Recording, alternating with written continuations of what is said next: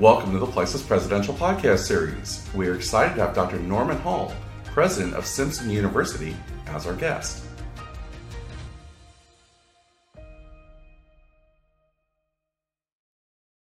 Well, hey, let's start with your journey. We'll take you back a little bit and talk to us about the mentors that helped shape your journey, which has led you to the presidency here at Simpson University. Sure, I'm glad to do that. I have had a number of mentors that have been absolutely critical, male and female. And I could almost do a podcast on mentors. And I would say one of the most important things I learned from several of those mentors is it's always important to be mentoring and to be mentored. So, yes, my father was a vital, both of my parents, but in terms of leadership, my father was is still a very humble coach after God's heart. And that's very important to me as a man of faith. And there's another fellow named John Wallace, who was president, just passed last year, president at Azusa Pacific University, mentored me for about 28 years.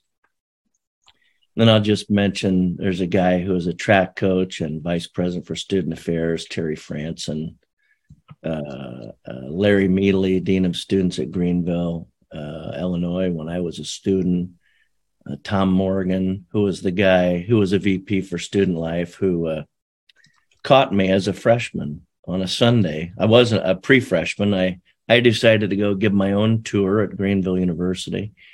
And Tom Morgan was walking across campus to get something from his office and ran into me and turned it into a campus visit.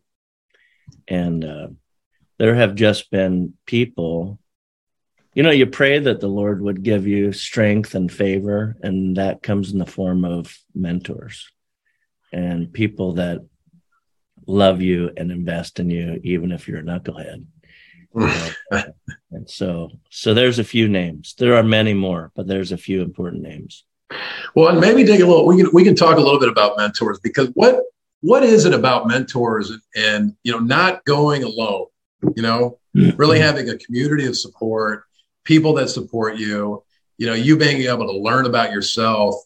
Why are mentors so important?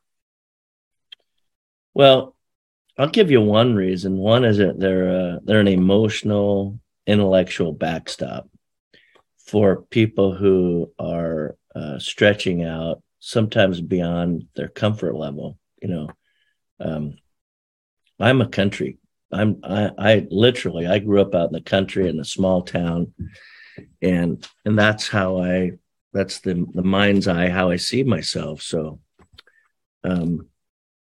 It helps keep me humble, I hope. And what happens is when you're in leadership, as you probably know,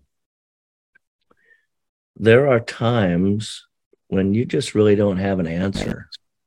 You run up upon something new and complex, and it requires the attention of like all of the answers in a crossword puzzle all at once. And they're all critically connected to people and performance of the institution. And you have to do, I sometimes do doodling, which means that I'm kind of drawing a picture of the challenge so that I can talk about it and be faithful to the challenge in front of me. Mm-hmm. Now, when you get in those places, there is no substitution for having a person who has walked that road before, who is willing to listen and react and pray for you and then encourage you.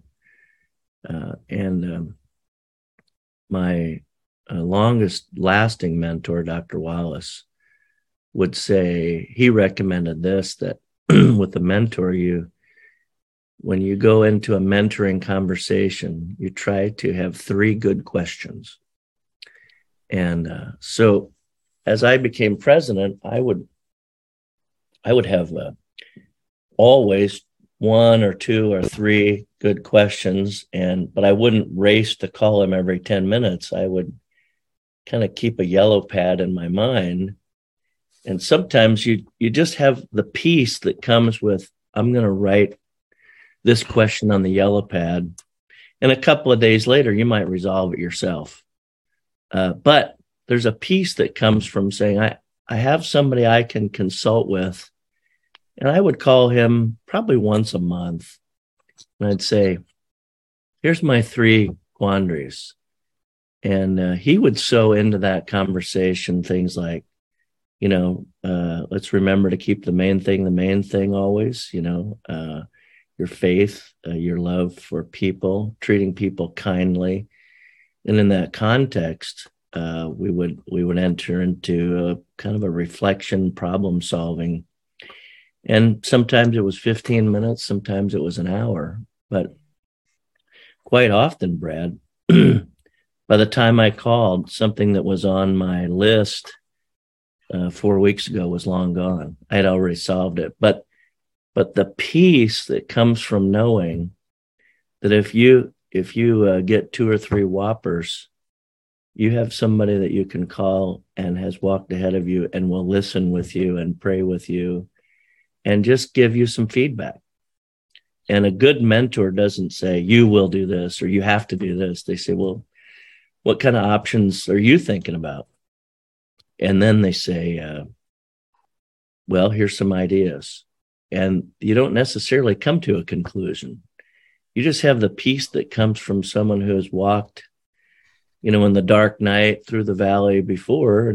And you say, okay, I derive some real confidence from knowing that others have been here before and that my life experience and preparation and the people that I get to work with will find their way through this. That's perhaps more than you asked for, but probably the most important part of mentoring that I've experienced. Absolutely. No, that's great. That's great. Did you plan on being a president? That's a really good question. People ask that quite often. I actually thought I was going to be a dairy farmer. In high school, I took a lot of ag classes. I took welding, and I think I would be the last person, including me, that thought I would ever be a president. I never thought I would write a dissertation. I thought it would be easier to bleed a book full of content. So, no, when I was a kid, I went to a Baptist camp in Benton, Illinois.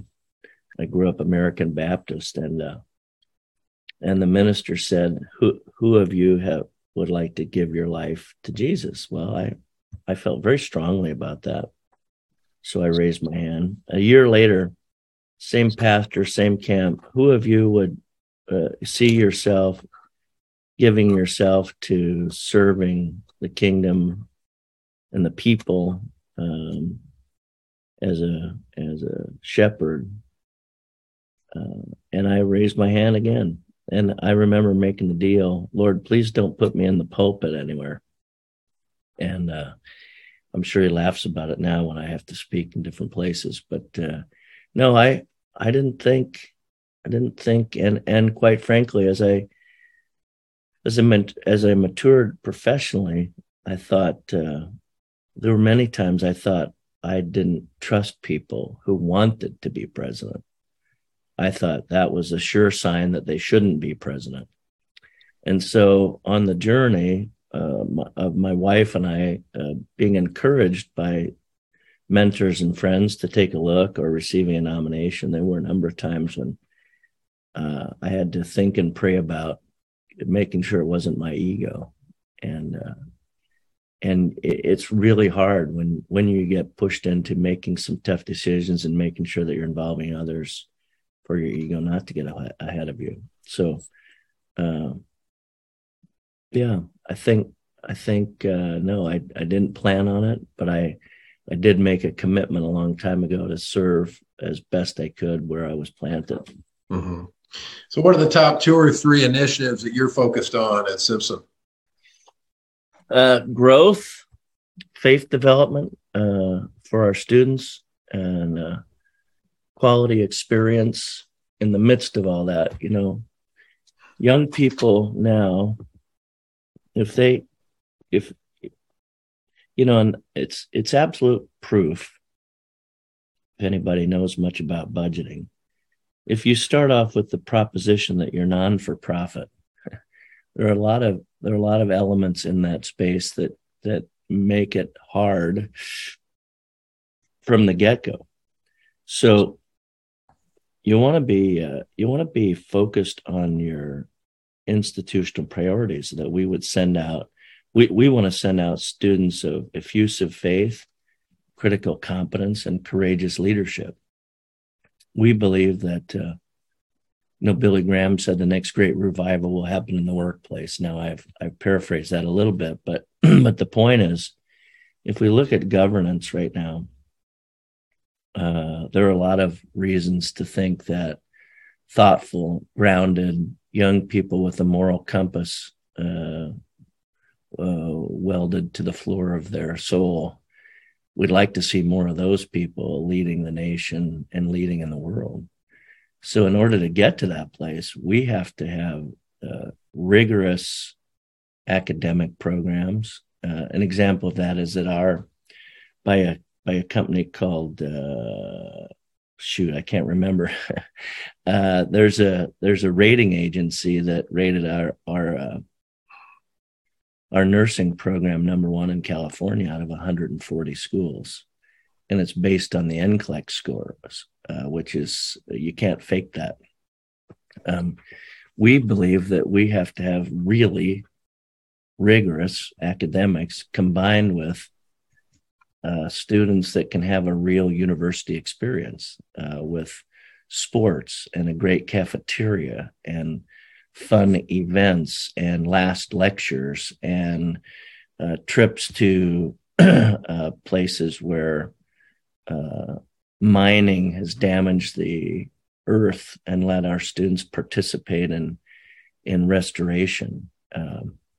These are the things of a true university experience, and it costs a premium. It's very expensive to run a university now, and there are very few people that make a lot of money. So we're really focused on the outcomes of graduating students who can go out and change the world, and trying to make it affordable, but it's tough. And so if you ask about my priorities, it's that our university is robust and virtually vibrating with the stuff that attract young people to be here and send them out prepared to change the world. Mm-hmm. So, you probably got more answer than you asked for. I'm wandering around a little bit today. No.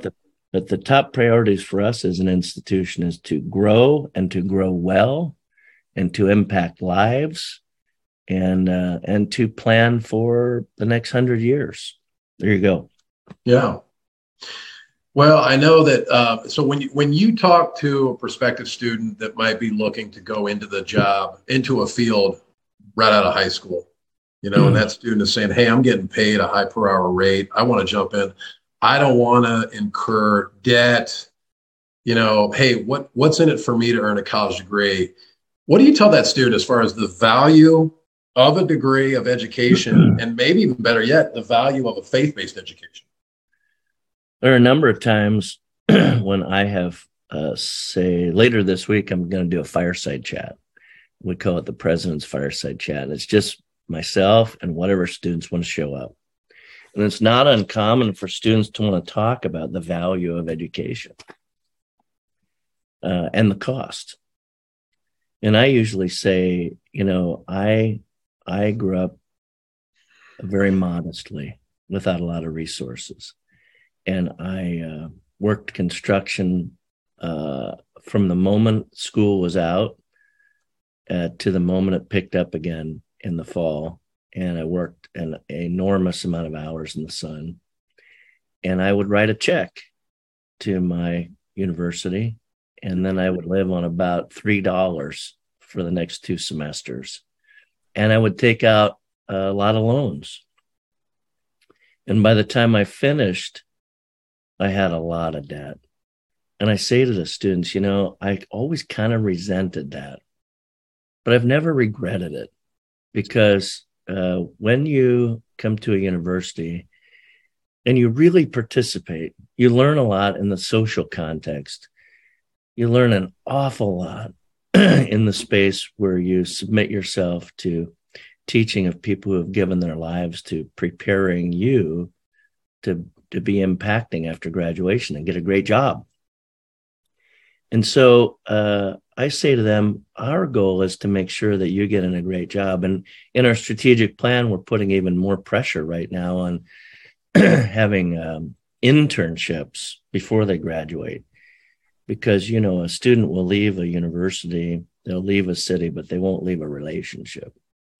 And so the local community is very set on having our graduates pick up jobs and stay in jobs in our community to fortify the economic base and the citizenry with quality people. You can tell what happens when I talk to students. I launch into this conversation about preparing them to be maximally contributing citizens who can lead and who can put good food on the table for their kids and have insurance and go on vacations and contribute to their church. And by the time I'm done, they can tell that I'm saying to them, look, there's really no substitute for giving yourself 4 years of opportunity and connecting with others that then will connect you with others. And there are very, very, very few people who go to a 4-year liberal arts institution, if they pay attention at all, that have any trouble paying back those debts, because there's a multiplier of 2 or 3 times their earning capacity and influencing capacity when they have the experience of a Christian liberal arts institution. So it's an easy topic to talk about. And of course, we're always showing them examples of people who graduated and are doing quite well. Right. So it's a very competitive market out there. How does Simpson University, how do you compete? We work with a lot of data. The new majors that we've started: digital media, computer information systems, engineering, kinesiology, social welfare, sports management. Those are the things that our data tells us.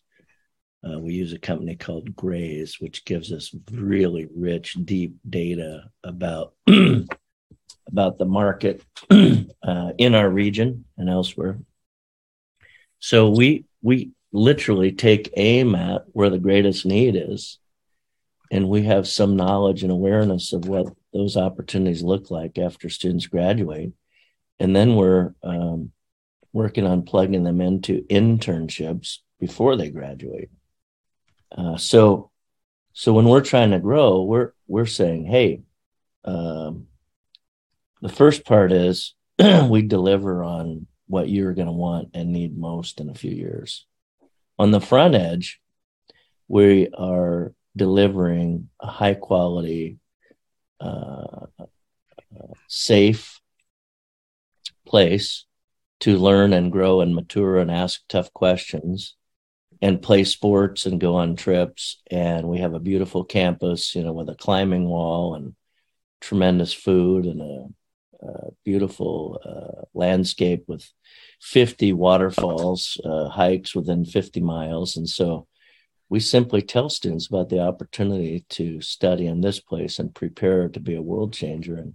And that keeps us competitive, especially when they can see that when they graduate, they get great jobs. So talk a little bit about the local relationships. You talked about how important relationships are. How do you expand and build relationships with the local community? I can give you a couple examples. I'm a member of the local Rotary, for example, And there are 5 Rotary clubs in our region here in the North State, and they've all invited me to come in and tell the story of what's happening at Simpson. So one is you have to tell the story, and you have to tell the story, you have to tell the story, you have to tell the story. 2 is you need to show up if there's a gala or a fundraiser for something important in your city. You got to be there. If you're going to build a building, you work with a local architect.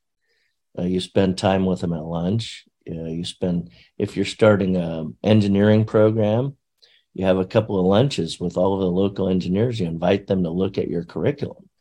If you want students to be involved in the local churches during the new student orientation, you make sure that there's a place in the schedule where you get students to those places so they can cross the threshold at least once into some of the local houses of worship so they know where they are. I also have worked pretty diligently, as I've said, with our student life staff on building internship connectivity. And we also, in our internship and career office, we brought in a local career development company called O2. They help people get into jobs. And we said, schools were always trying to do a career office, but they're not meaningfully connected to the local economy. So we said to this company, O2, which is run by 2 of our graduates, and they are probably the biggest deal in the North State. We said, why don't we fit one of your people into an office on our campus? And when they get jobs, the employer pays you just like everybody else, but you're bringing the best intel in the market right now to our students. So we're giving them 1,000 people to serve so that they can make money. We're serving our students better. So we have to, that's the product of saying, okay, how can we better work with our local market? Similarly, we brought in a company called Dunamis, which is a growing counseling services company.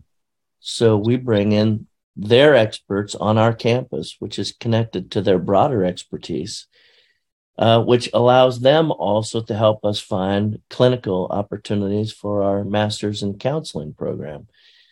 And one more example, we jettisoned a national food program and brought a more local company in called Sage. And we said, we're going to source everything that we can locally.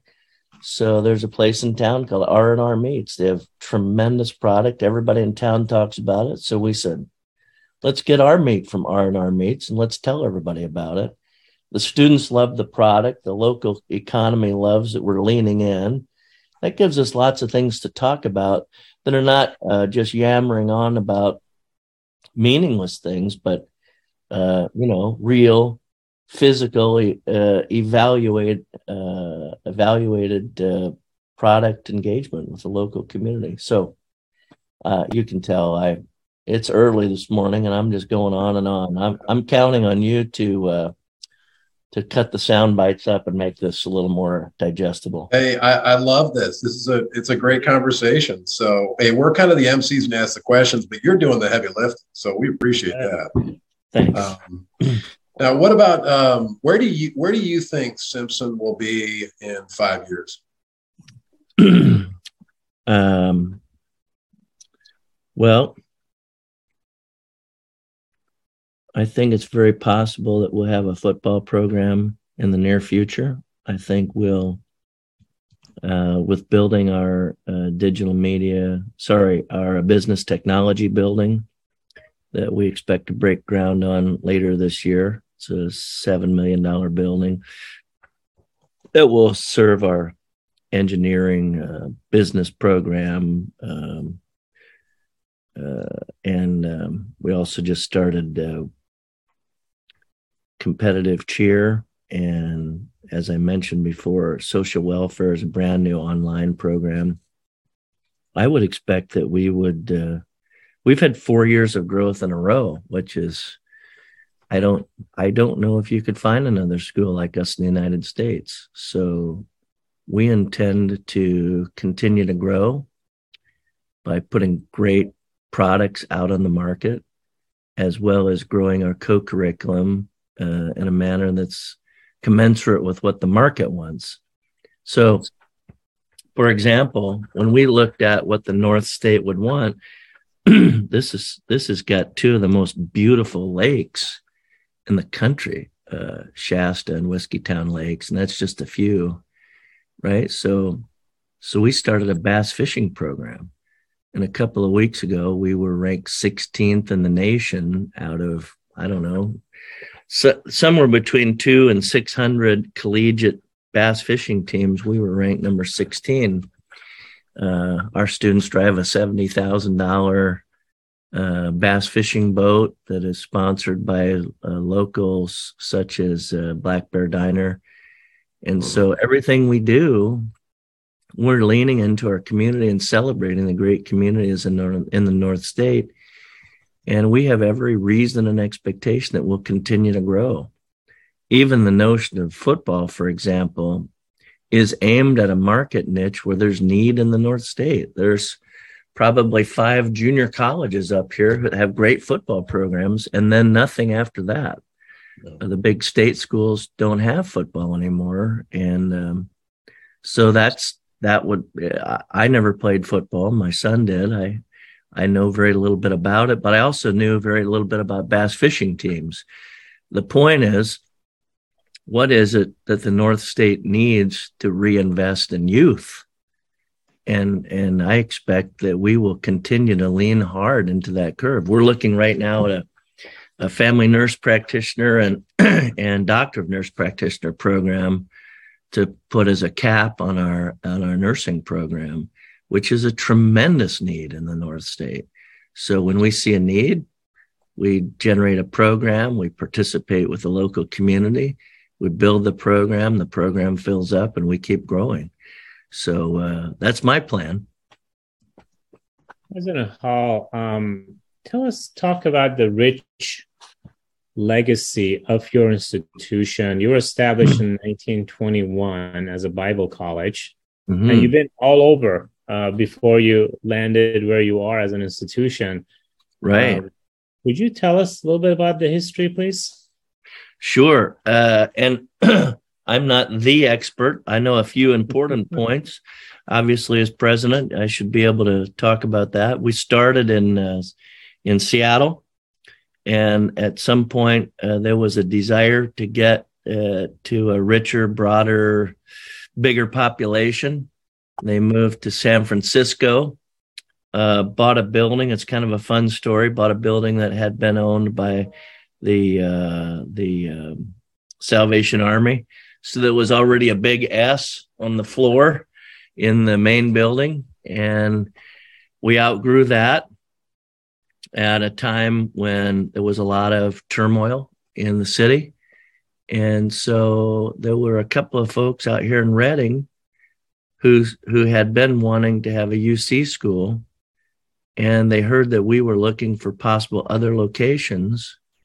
And we looked at them and they looked at us and they said, wow, if we bring a liberal arts school out here, you could be more nimble than a UC or a state school. And we could be in relationship with you and influence what you offer in your curriculum. And so we made the leap about 34 years ago from San Francisco to Redding. And we've had some feast and famine times, but right now we believe our best days are ahead, and being in Redding is fantastic. This is a tremendous community of hardworking people. There's a number of people moving here from the Bay Area as more and more people work from home. They're looking over here saying, wow, housing is affordable. The food is awesome. The recreation is awesome. And all of that benefits our students with more opportunities in the future. So, that's the short story for three locations. And last week, by the way, we launched at Partner School an MACC program in Hong Kong. So now we're in Hong Kong. Wow. You have are you physically in Hong Kong? Is it online? How does that work? It's online. We have partners at a Hong Kong Institute for Christian Counseling, and they had a program that they wanted to put a master's cap on, and they asked us if we could deliver it online to their location, and so we do. And it's a thrill. So I do a lot of research on rural universities, and you don't find private colleges, not-for-profit. You don't find a lot in the West Coast, especially not a lot in California, right? So right. There are a lot of pockets in Iowa, there's Midwest, and obviously Southeast.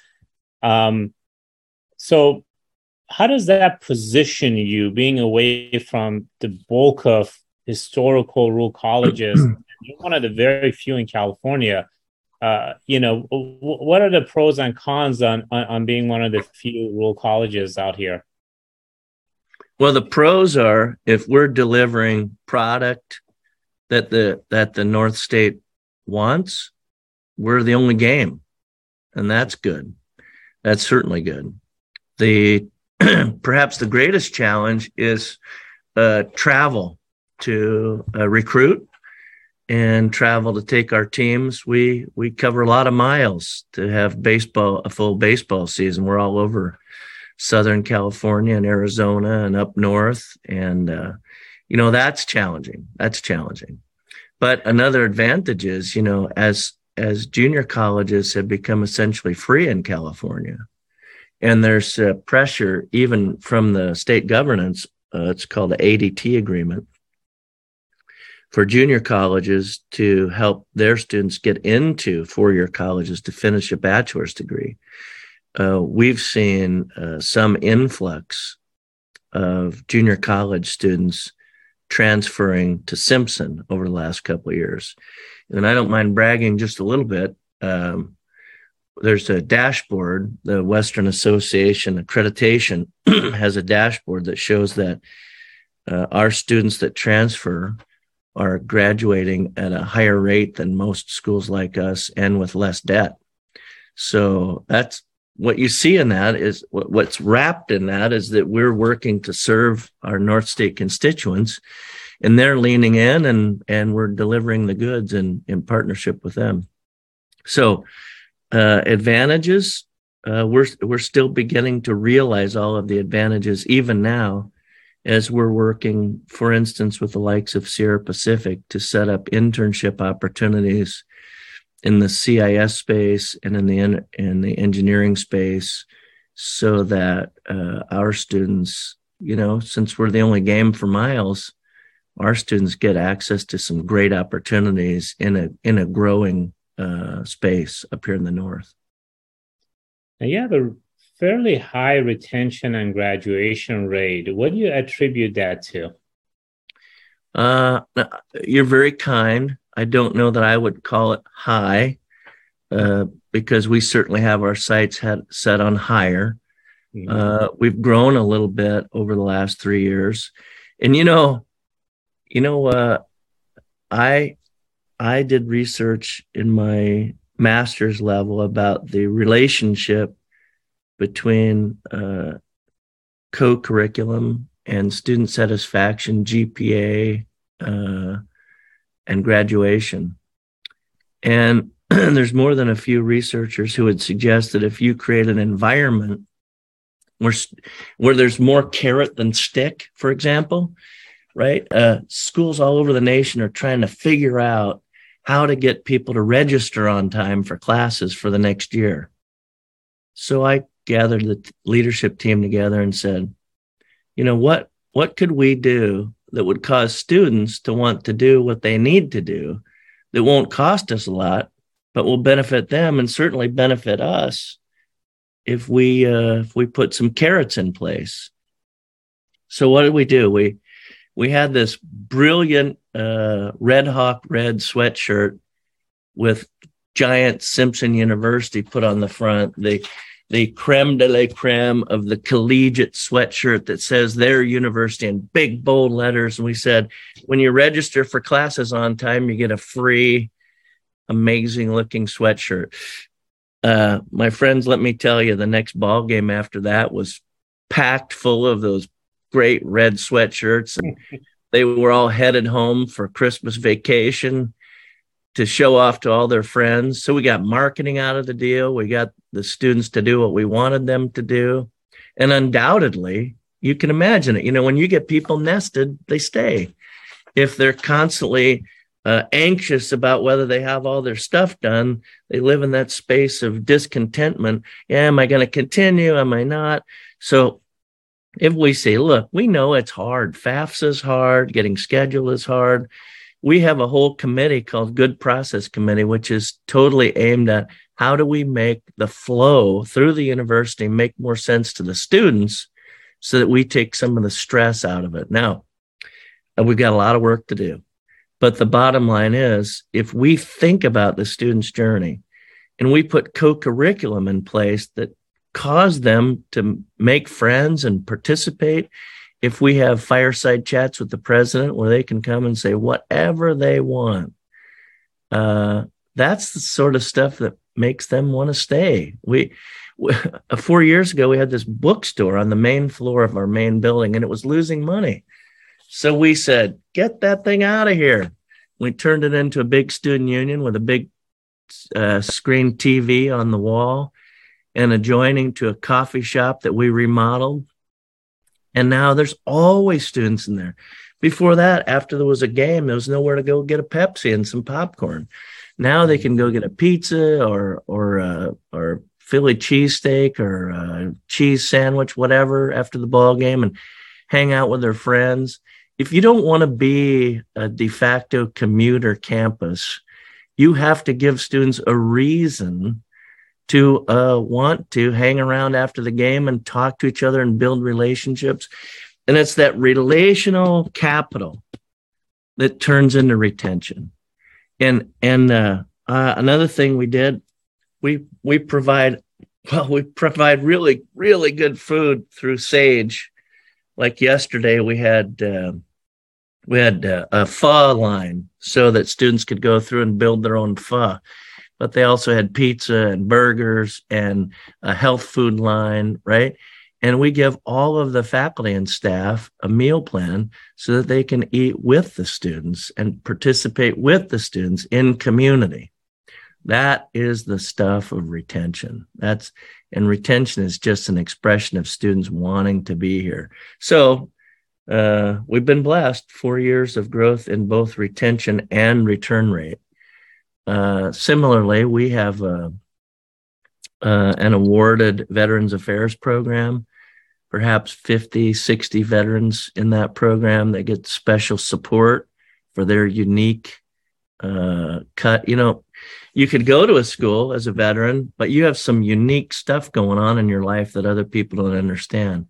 Well, wait a minute. I could go to Simpson where they value me for being a veteran, and there's a space I can go study with other veterans and do some activities and events. I think I'll go there, right?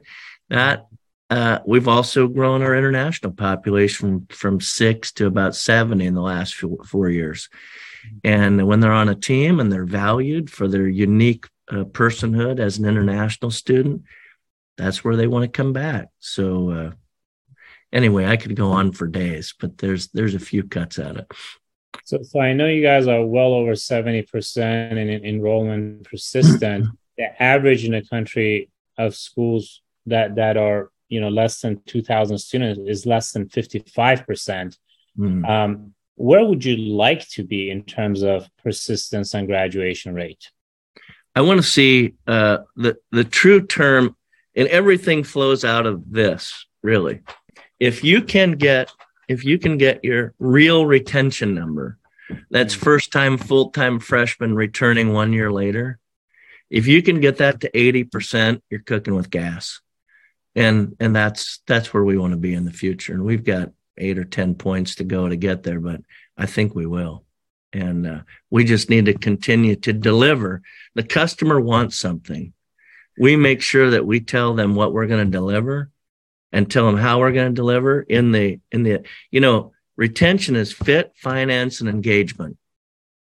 Mm-hmm. Fit and finance that ship has mostly passed by the time they show up. Now they have to be engaged, have to be meaningfully engaged in ways that cause them to feel like, hey, I'm learning. Hey, I'm getting relationships. Hey, I have a bright future from here. Hey, I have people that will mentor me and I can call when I have trouble. So 80%, that's my goal. So if I'm a parent and I'm bringing my kid to consider Simpson, or even if I'm not, but you're having a talk with us, you are a faith-based liberal arts institution in a rural area, right? And there are a lot of competition. You have rural regional colleges, you have other private colleges, right? What would you say your distinct differentiator is for a parent who's trying to they're trying to choose which school to send their kid to in California? Well, one of the things that higher education people need to just recognize this. There are perhaps 180 Christian liberal arts institutions in the United States, right? And some people say you have to own your own backyard. I think that's a really important thing to lean into, because virtually all of the 180 of us have very similar distinctives. Christ-centered, smaller student-teacher ratio, athletic programs that allow you to graduate from high school and get involved and compete, great opportunities to get a job because we set up networks to facilitate that. What's distinctive about us is that we're in the adventure district of the North. Our teams, you don't just play, but in our space, we had 13 teams go to postseason play last year. We know, based on measures like the NCLEX measures, that our students are studying. They have great professors. They're getting great jobs. And, here's what I know from studies. While the parents listening to me, they're like, well, we're going to put a lot of money into this education. We want to, and I'm a parent of 3 college graduates. What does mom and dad want? They want to know that what is most precious to them will be safe and will be valued, and they'll grow up in a space where young people can knock the barnacles off each other, learning and growing in social settings, building social capital, which turns into bridging capital, and bridging capital turns into jobs and opportunity for the rest of their lives.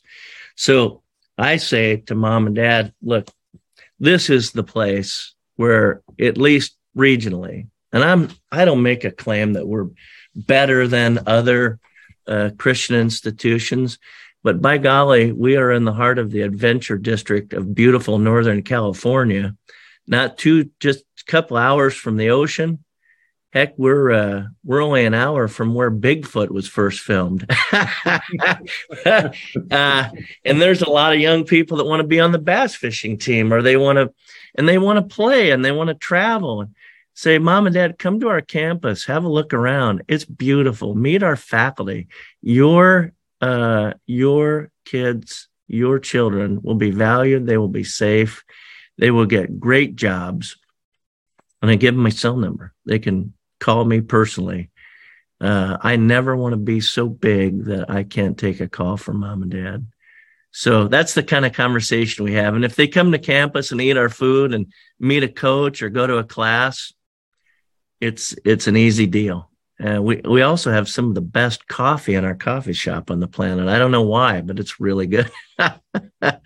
So there you go. And I would also say we have graduate programs in counseling. They can roll right into it. If they're interested in faith development, we challenge the model where it used to take 6 years to get an MDiv. We have a 5-year model. It's a 3+2 model. If they want to travel the world and be a missionary or go on trips to other places in the world, we have sent students to literally every place in the world on mission trips and educational experiences. So mom, dad, there are other great schools, but you're here right now in front of me, and I'm going to tell you, we're going to serve you. It's going to be a life-changing place, and your son or daughter is going to go out with connections that will last a lifetime and a great job and the opportunity to serve where they land. So that's a little bit of the speech. There you have it, our listeners. If you're going to test drive a car or anything else, you might as well try and test drive a university by visiting it, to see it, to feel it, to experience it, and then make a decision for yourself. And you're not going to get the president of a UC system giving you the cell phone number either, right? So that's right. President Hall, it's been a pleasure. Thank you for your time.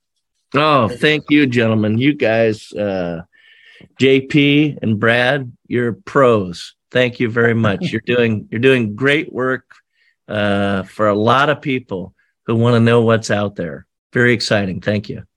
Thanks so much. Thank you so much.